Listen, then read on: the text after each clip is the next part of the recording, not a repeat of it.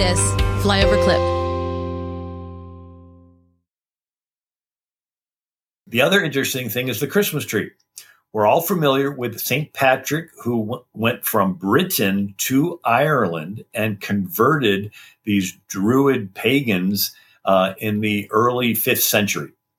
And there was another saint from Britain named Boniface. And in the early 8th century, he goes to Germany to convert these heathen hordes who were the Germanic tribes. And so the Germans worshipped Woden, and that was a god. We still remember him because Wednesday is named after him, Woden's Day, Wednesday. And then the Germans worshipped a god named Thor, and that's where you get the word Thor's Day or Thursday. Wow. And the Quakers refused to say Wednesday and Thursday. They called it fourth day and fifth day. So they would say Sunday, Monday, Tuesday, fourth day and fifth day, right? Friday, Saturday, Sunday. And so around 622 AD, St. Boniface, also called Winfrid, leaves Britain and he goes through Germany, through the forest, and he gets to Geismar, Germany, and he chops down Thor's oak tree right before they were going to do a sacrifice to it. Some reports were that it was a human sacrifice, little King Alsoph. And so some of the Germans yelled, "Stop him." And then others said, well, wait a second. If Thor is really a god, he can certainly protect his own tree. And so this is the story goes on that Boniface points at a little evergreen tree and says, let this be the tree of the Christ child, because supposedly it was Christmas Eve, and let it shelter no deeds of blood. And so Henry Van Dyke wrote a history called The First Christmas Tree in 1906. And he talks about Boniface Winfrid going all the way to this German tribe the day before Christmas, the year of our Lord 722. He chops down the oak of Thor, and then he says, not a drop of blood shall fall tonight, for this is the birth night of Christ, Son of the All-Father, Savior of the world. The year, by the way, is 722, which is 10 years before the Muslims are stopped at the Battle of Tours in France in 732, just to give you a little what's going on in Europe at the time. And but Boniface points at a little evergreen tree, says, this little tree, a young tree, child of the forest, shall be a home tree tonight. It is the wood of peace, for your houses are built of fir. It is a sign of everlasting life, for its branches are evergreen. It points toward heaven. Let it be called the tree of the Christ child. Gather about it with loving gifts of kindness. So in Fritzlar, Germany, there is a statue of St. Boniface standing on the stump of an oak tree with an axe in his hand and with his other hand holding a church, because he's the one that brought the church to the Germans. And so the Christmas tree is symbolic of the Germans converting to Christianity, very similar to the three-leaf clover, symbolic of the Irish converting to Christianity. And the three-leaf clover was used to teach the Trinity, Father, Son, the Holy Ghost, three in one. Well, the tree, the evergreen tree, is sort of like a triangle, and so it was used also to teach the Trinity. And the lights in the tree. Cool.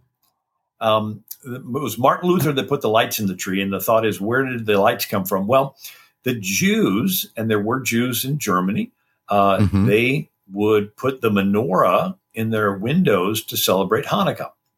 And Martin Luther could have seen that. And so the little background on this is Cyrus let the Jews go back and rebuild the temple. And this was the Persian Empire, but Persia is conquered by Alexander the Great. And when he dies, his empire is divided among his four generals, and one takes what is the Holy Land, but it's Persia, Seleucia, Syria, and the Holy Land.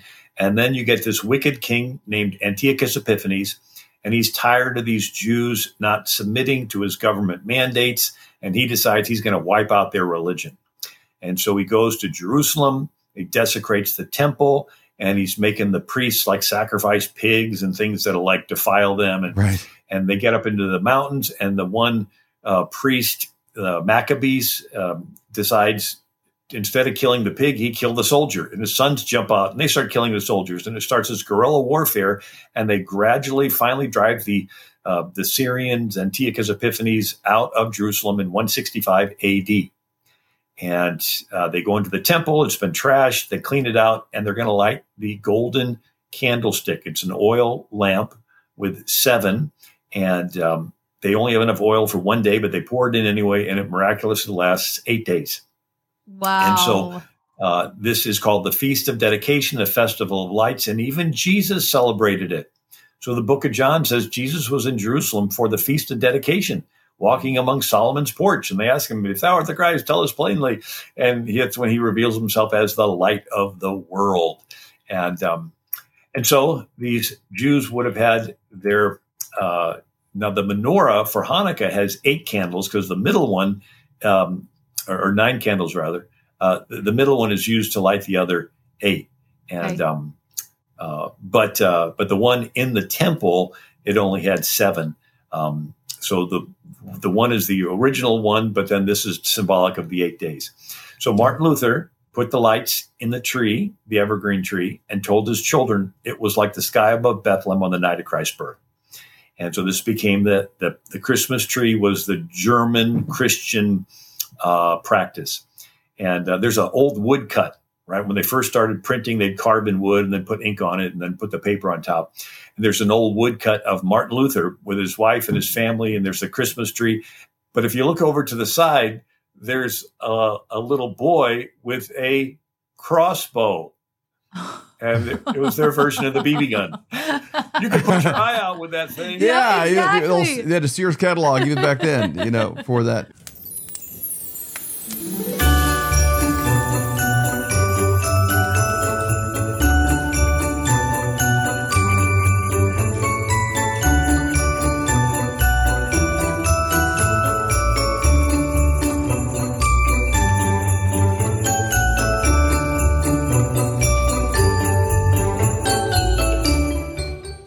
What you doing there, Mom?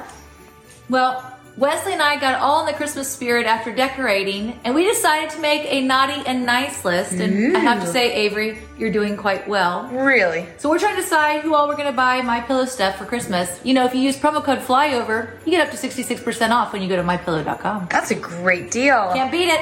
For the best night's sleep in the whole wide world, visit MyPillow.com.